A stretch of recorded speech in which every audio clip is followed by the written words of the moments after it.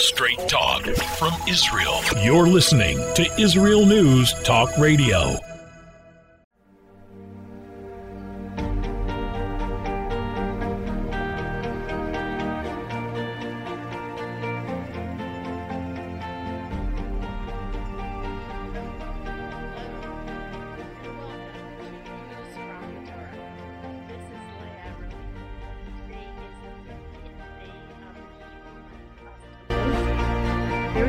Of July, and this week we're reading the Torah portion of Pinchas.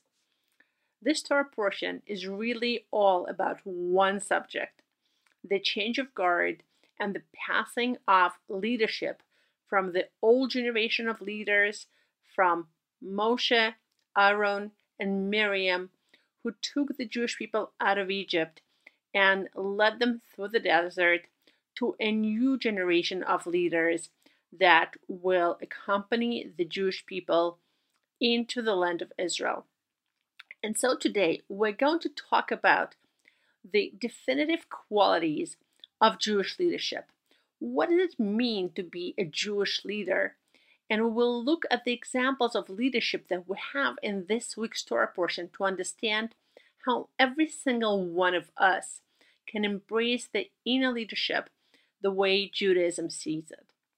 Before we go to Jewish leadership, I would actually like to quote a book, a piece of research that was done over a period of 30 years by James Collins and brought down in his book, Good to Great, in which James, with a large team of researchers, looked over 30 years what makes companies succeed. What factors make commercial companies succeed on the stock market? What happens that allows some companies to make much more money no matter which industry they're in? And he compared those companies that made a lot of money on the stock market against their competitors that made much, much less profit. And he looked at the factors that made these companies succeed, that we could then extrapolate to societies or to our families, our communities. What are the qualities that make organizations succeed? And the number one factor that he found to be the determining factor of successful companies is what he calls level 5 leadership. In other words, when you have a CEO, when you have a head of an organization who has this level 5 leadership, then the organization will succeed. And then the other things will fall into place. So what is this level 5 leadership? And the way James Collins defines it, it's a mixture of personal humility and unlimitable will. So on the one hand, the leader is extremely humble when it comes to his personality. He doesn't see himself as the center of attention. He doesn't care about his own personal interests. He puts other people first. He puts the success of the company, of the organization first. But on the other hand, he has this iron will to do whatever it takes to see the company succeed. And these two qualities seem to be counterintuitive. They don't seem to go well together. Because when we think of humility, we think of people who are not strong. We don't think of people who have this decisiveness, of people who are totally committed.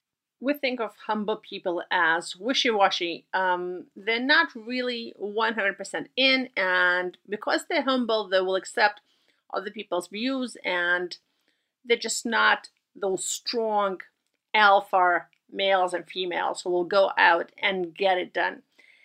And on the other hand, when you think of somebody who has this iron will, we think of somebody who's arrogant and knows what he or she thinks, and they're totally on the ball. So ironically, great leadership takes a mixture of these two things and brings these two seeming opposites together. On the one hand, personal humility, where I'm not egocentric, I'm not here for my own gain, I'm open to hearing other people, I understand other people, I'm open to other people, I put myself aside. And on the other hand, this ability to have iron will to see straight where you need to go and to get where you need to go. So these two qualities make for an ideal leader.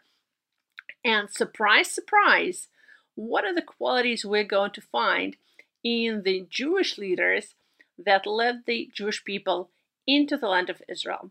So this week, we're meeting three sets of leaders, actually two leaders at a set, who will take the reins over from Moshe, Aaron, and Miriam. And the first leader we meet in this week's Torah portion, we actually met him last week's Torah portion, is Pinchas. Pinchas is the grandson of Aaron HaKohen, but he does not get to be the Kohen. Why? Because when the priesthood was bestowed on Aaron and his family, it was only bestowed upon Aaron, his sons, and the grandsons who were born from that point on. But Pinchas was born before the priesthood was bestowed on Aaron and his family, and therefore he was not one of Kohanim. So just get into this mind space of a person whose entire family are priests. They're like the royalty of the Jewish people, and he is the only one left out. Why? Because he was born too early. Why is this fair? And actually, the kid who's born earlier, who is the older kid, should have more rights, right? Like, if you have several siblings in a family, then the older sibling is supposed to be more respected. And here, Pinchas, who was born first, is actually left out. How is this fair? And when you think about this question, it actually parallels a different relationship, the relationship between Aaron and Moshe. Aaron was the older brother, and Aaron was the one who spent the entire lifehood with the Jewish people in their sorrows, in their slavery. Aaron was the leader. He was there with the Jews through thick and thin. And if you think of Moshe, the younger brother, Moshe spent his childhood in the royal palace. Yes, if you remember the story, he was put into a little ark by his mother, and he was found by the Egyptian princess. She brought him home, and she raised him as his child. And then when he grew up, he escaped to Midian to escape the Egyptian pharaoh. So really, Moshe spent very little time with the Jews, while Aaron was there through all of it. So then, at the burning bush, when God asks Moshe to assume the leadership of the Jewish people, Moshe says, no way, no how. He spends an entire week arguing with God why he cannot be the leader. And finally, God tells him, look, you're going to be the leader, and Aaron is coming out to greet you, and he's happy and glad in his heart that you're the leader. And this explains to us why Moshe was so vehemently opposed to becoming the leader. He said, I was never there. Aaron is my older brother. He has been the leader of the Jewish people through all of it, and then now I'm going to come and displace him. I'm going to be the leader, and I'm going to take his place. Moshe had this humility and respect towards Aaron because he was the older brother and because he has been there until now. So now what we have is Aaron being displaced or becoming a second fiddle to Moshe. And a generation later, Pinchas, who is the older brother, is left out of the priesthood cloud. So how do you think Pinchas felt? Probably he might have felt bitter, or another person in his place would have felt bitter, and life is so unfair. And also, our sages tell us that the other Jews would tell him, who are you? Who do you think you are? Your mother comes from a family of idol worshippers, and here you go and kill a priest from the tribe of Shimon, because this is what Pinchas did in the previous Torah portion. So who do you think you are? And if Pinchas was a less of a person, then he could have spent his whole life with this feeling of bitterness. But instead, Pinchas puts all of this aside. He is not in that place. He is in a place of total commitment to what does God want. He is called a zealot. A zealot is somebody who is completely committed to God's will, and when he sees something that does not align with God's will, it just hurts him. He can't stand it. So in last week's Torah portion, when Zibri ben Salu, a prince of the family of Shimon, goes off with this Midianite princess and actually brings this princess to Moshe and says, "No, Moshe, can I marry this Midianite woman? Can I be intimate with her?" And he's doing this to embarrass Moshe. Then Pinchas jumps in and says, "Moshe, don't you remember the halacha that you taught us? That when somebody goes off with a non-Jewish woman, then zealots can get involved." And Moshe forgot about it, and he said, "You remember the halacha, you go do it." So Pinchas is a person who's completely committed to God. He has this iron will, and he's not letting his personal feeling, his ego, get in the way at all. He's not concerned about his own honor. He's not dealing with this fact that he's left out. He has no feeling of inferiority. He just goes and does what Moshe tells him to do, the halacha that he remembered that has to be followed. And so God gives him the Brit Shalom, the priesthood. And while Elazar, the son of Aaron, was the next high priest after Aaron to lead the Jewish people into the land of Israel, actually, Pinchas becomes the high priest after him, and he is the high priest of the Jewish people for hundreds of years afterwards, throughout the book of Shmot, the book of Judges. And Pinchas's follower is Eliyahu Hanavi. It is said that Eliyahu is the Gilgal, the reincarnation of Pinchas. And as you know, Eliyahu Hanavi is the person who's going to come together with Mashiach. He is the Navi, the prophet, that visits every single Brit Milah in the Jewish people. He is this personality that's basically going with the Jewish people through all of the tribulations. He's here with us all the time. He visits different people, right? Eliyahu Hanavi is this guide that goes with the Jewish people from his time until Mashiach. He will come with Mashiach to solve all the questions that we have. He is the person who's going to be the precursor of the Messianic era. And this is it. This is the indomitable will, the total commitment to the goal that Pinchas started in last week's Parsha, and that Eliyahu continued, that will be with us until the end of time. So this is really level 5 leadership that we find in the Torah.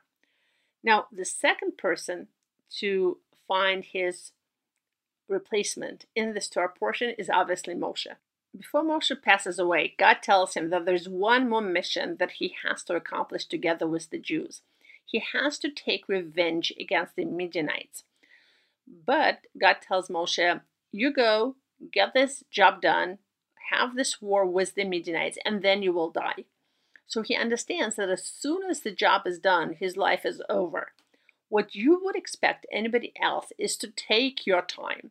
If somebody knows that there's one more thing they need to do and then they're going to die, that person would take their time with that mission. But that's not Moshe. Moshe jumps up and does it right away. He doesn't wait. He doesn't take his time. He is not interested. He's not focused on his own personal good. He is 100% committed to the good of the Jewish people. And therefore, he and the Jews have that war immediately. And then another thing that Moshe does before he passes away is to ensure that the Jewish people have proper leadership. So actually, Moshe doesn't wait for God to give the Jewish people the next leader. He goes on his own volition and asks God to give the Jewish people another leader. And God says, we'll give you somebody. Moshe asks for a person who has the spirit inside of him. Ish asher ruach bo, a person with a spirit. What does the spirit mean? And there are a couple of explanations, and actually they fit this model of level 5 leadership perfectly. Rashi says that a person with a spirit is a person who can deal with any other person. They can deal with different personalities. So that would actually fit the humble aspect. When you are not self-focused, when your ego is not the central point of your life, then you can be there to hear other people, to understand what other people need, to recognize the needs of other people and be there with them. So Yeshua has that quality.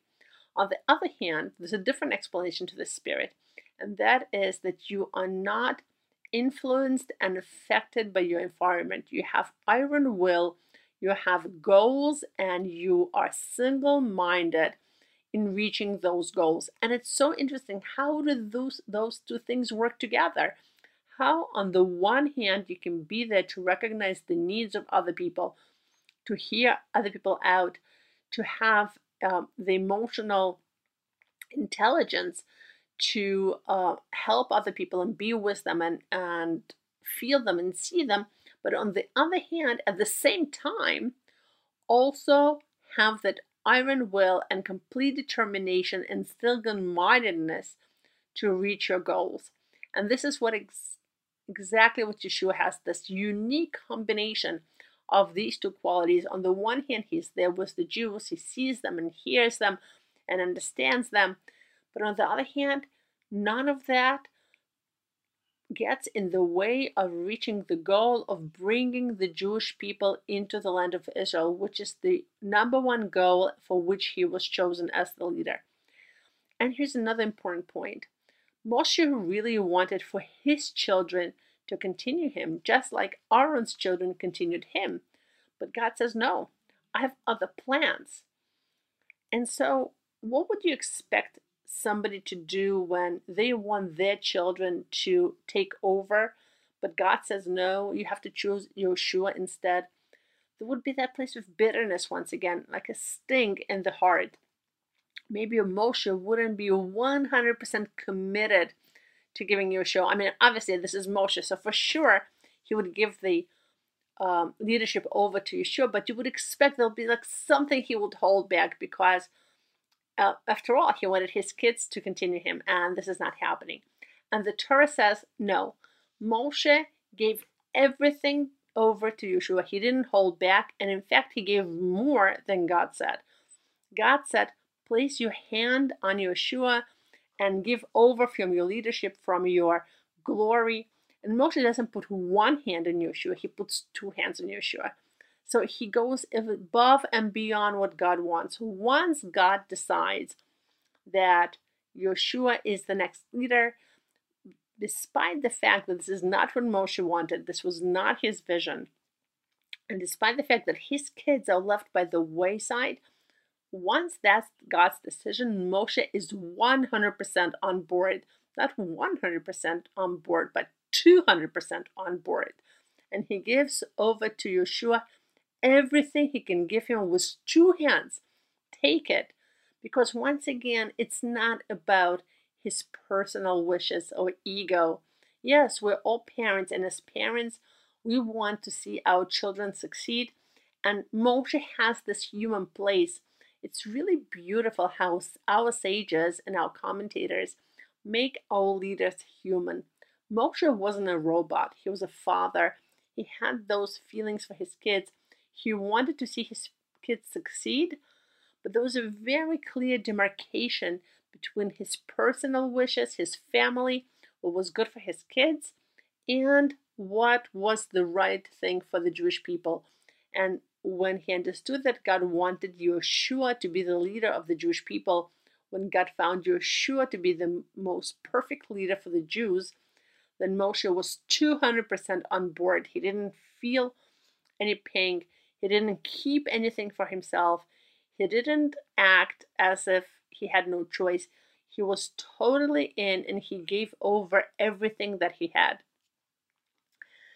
So now we're brought to the third leader, or actually leaders, that took over for Miriam. The Jewish people always had this female leadership that went with us through the ages and brought in aspects of leadership that male leadership cannot have. So Miriam was one of the three leaders that took the Jews out of Egypt. And she also finds her replacement, although she had passed away earlier, in this week's Torah portion. What is Miriam's primary goal in life? Miriam's primary goal in life is continuity. The continuity of the Jewish people, making sure that there's always that next generation.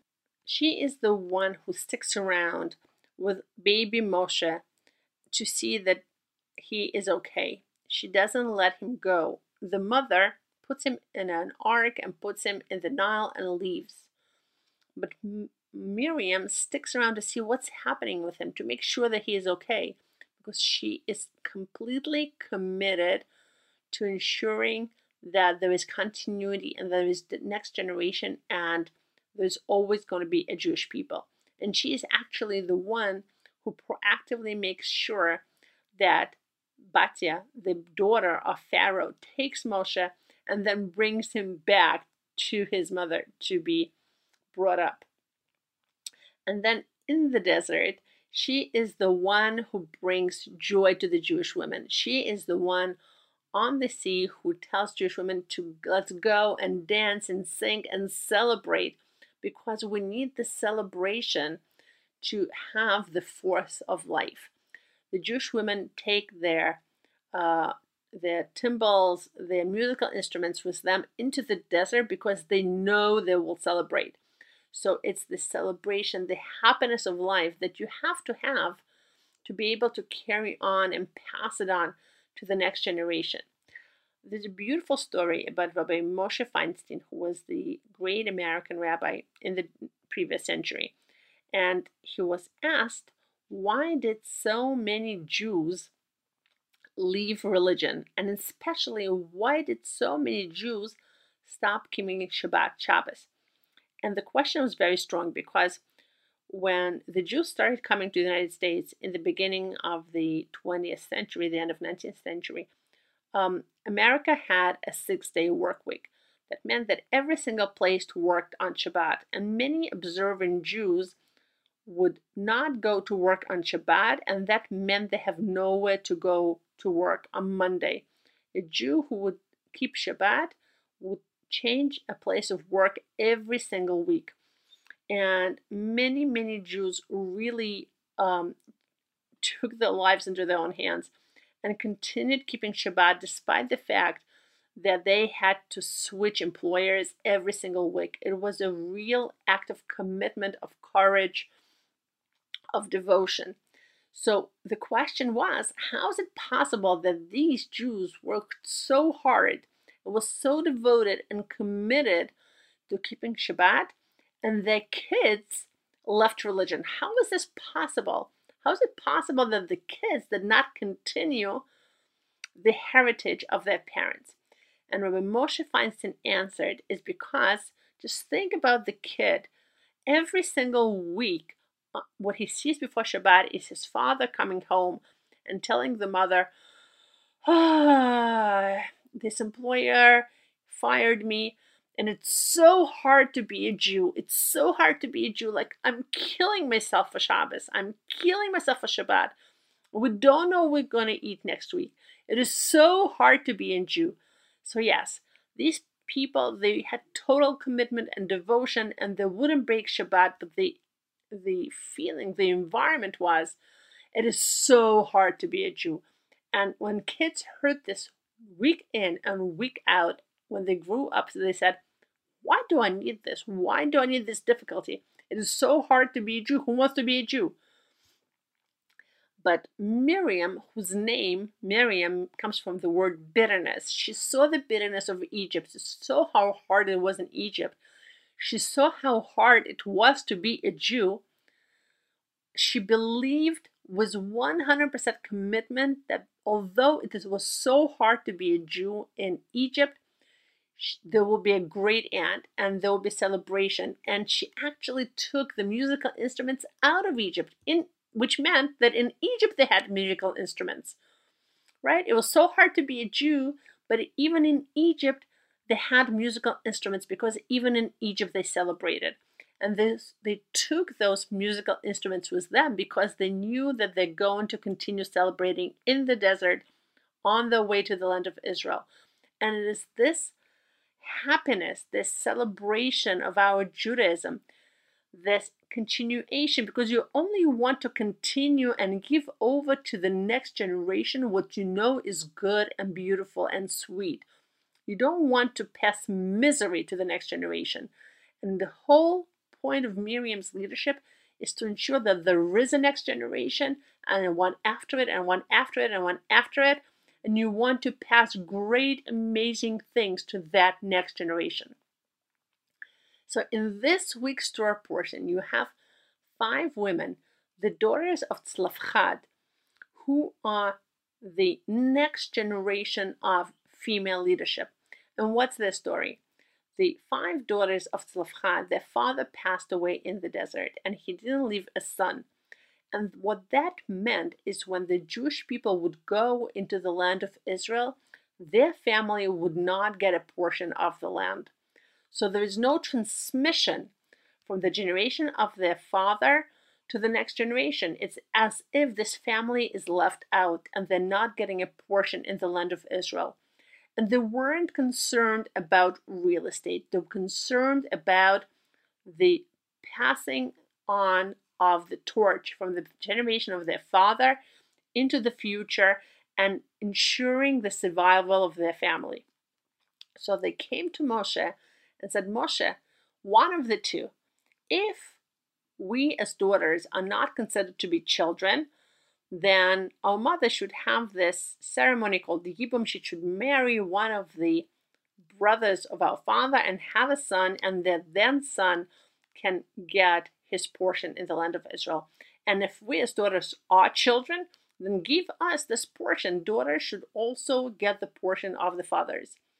And Moshe wasn't sure. He didn't know what the law is, so he asked God, and God said, they are right. It is one of the few places in the Torah when God says, this person is right, they're correct, they're seeing things. And Rashi says something beautiful. The daughters of Tzlafchad saw things that Moshe did not see. How is this possible? The greatest prophet of all time who spoke to God directly, he also had a blind spot. And there was somebody there who saw better than him. Now, people like talking about patriarchy and how Judaism is patriarchal. But here, the Rashi tells us that there were women, right, who are supposedly, if we take this patriarchal outlook, who are supposedly a second class, and then they see better than Moshe does. And Torah says no such thing. It doesn't matter if a person is a male or female. Everybody gets access to a connection with God and gets to see things based on who they are. We don't believe in patriarchy. We don't believe that men are better than women. We believe that every single person stands at their own merit and gets a connection with God, gets to see God, to see godliness, to bring godliness into the work based on what they do, who they are, and not based on their gender or social status or anything like that. So the daughters of Tzlafchad had this great wisdom.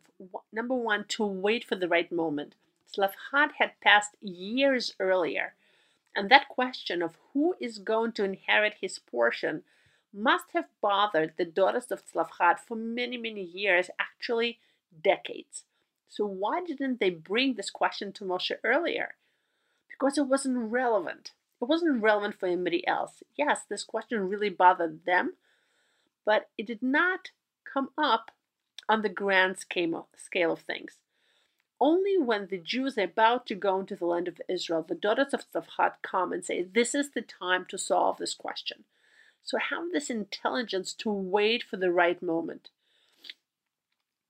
And just think, the five of them agreed among themselves to have this strategy. Just think of 5 sisters, and they're all on the same page to get the outcome that they want. How much humility does it take for 5 people to get on the same page, to decide on a strategy?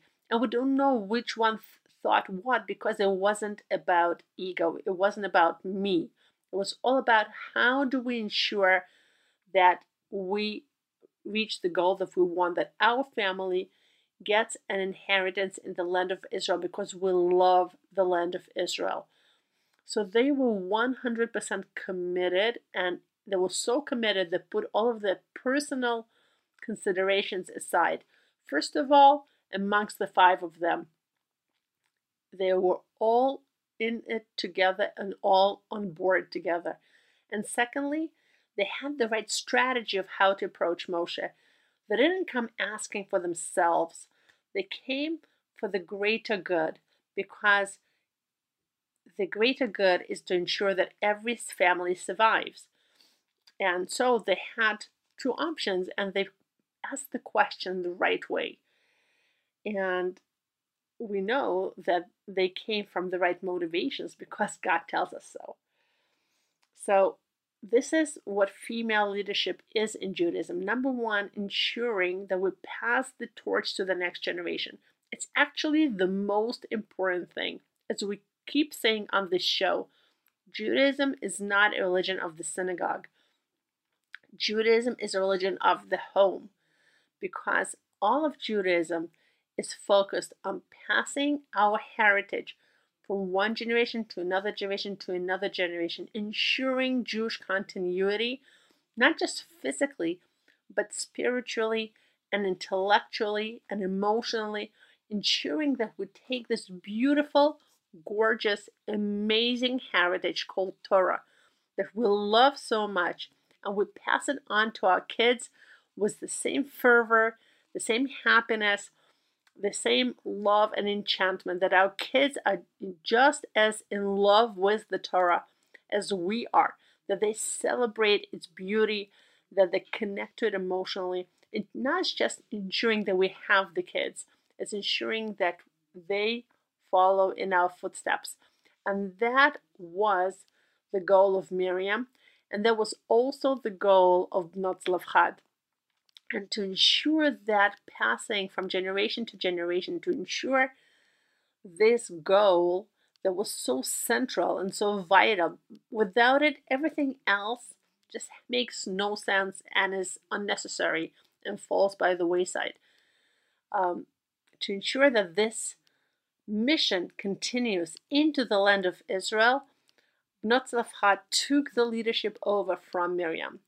And it is mind-blowing in this week's Torah portion that actually, while men were not as committed to the land of Israel, and they kept talking about going back to Egypt, going back to Egypt, going back to Egypt, women were always focused on going to the land of Israel. And this is why, while the men died out in the desert, and none of the men went into the land of Israel from the previous generation, besides Yeshua and Caleb, the women did go into the land of Israel. They did not die in the desert, and all of the women of that generation merited to go into the land of Israel. So with this, I would like to ask you, where do you find this level 5 leadership inside of you? Where do you find that you have total commitment and devotion, total focus on something that's important to you, a goal that you're willing to reach, and to that end, you're willing to make the necessary sacrifices on the one hand, but on the other hand, it's not about you. It's about doing the right thing. And you're open to hearing other people, and you're open to putting your ego aside. How can you take this level 5 Jewish leadership and apply it in your life to make the world a better place? So with that, I would like to sign off and wish you all an amazing week. May we all find the inner Pinchas, the inner Yeshua, and the inner Bnot Tzlafchad in our life.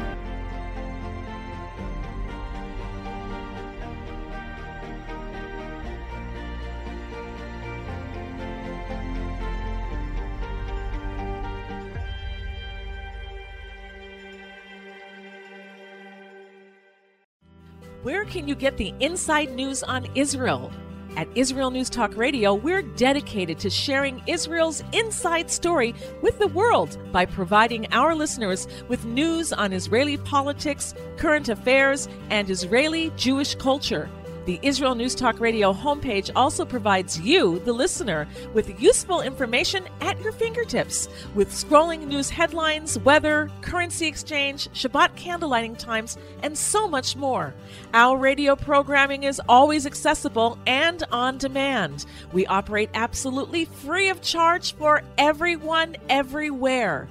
If you love what we do, partner with us now by becoming an Israel News Talk Radio supporter. With your support, you'll be inscribed on our Israel News Talk Radio Wall of Fame. There's nothing like us in the world. Be part of something great. Israel News Talk Radio. Straight talk from Israel. Howdy, this is Rita from League City, Texas, now living in Israel. And though my heart may have belonged to Texas, it now belongs to Israel and all the fantastic show hosts at Israel News Talk Radio. Hi, this is Michael Solomon from Kiryat Arba, Israel. And why do I love listening to Israel News Talk Radio? Because I love listening to the interesting interviews they do and their news reporting that most other media sources don't cover. Hey, this is Nicoleko from Malmö, Sweden. It gets pretty cold here in Sweden, so I love cuddling up with a warm cup of tea while I listen to Israel News Talk Radio. Hey everybody, this is Frank Morris from Tennessee. Me and my dog Buster really love listening to Israel News Talk Radio. You're listening to Israel News Talk Radio.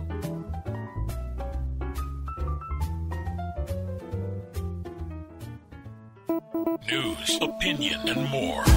You're listening to Israel News Talk Radio.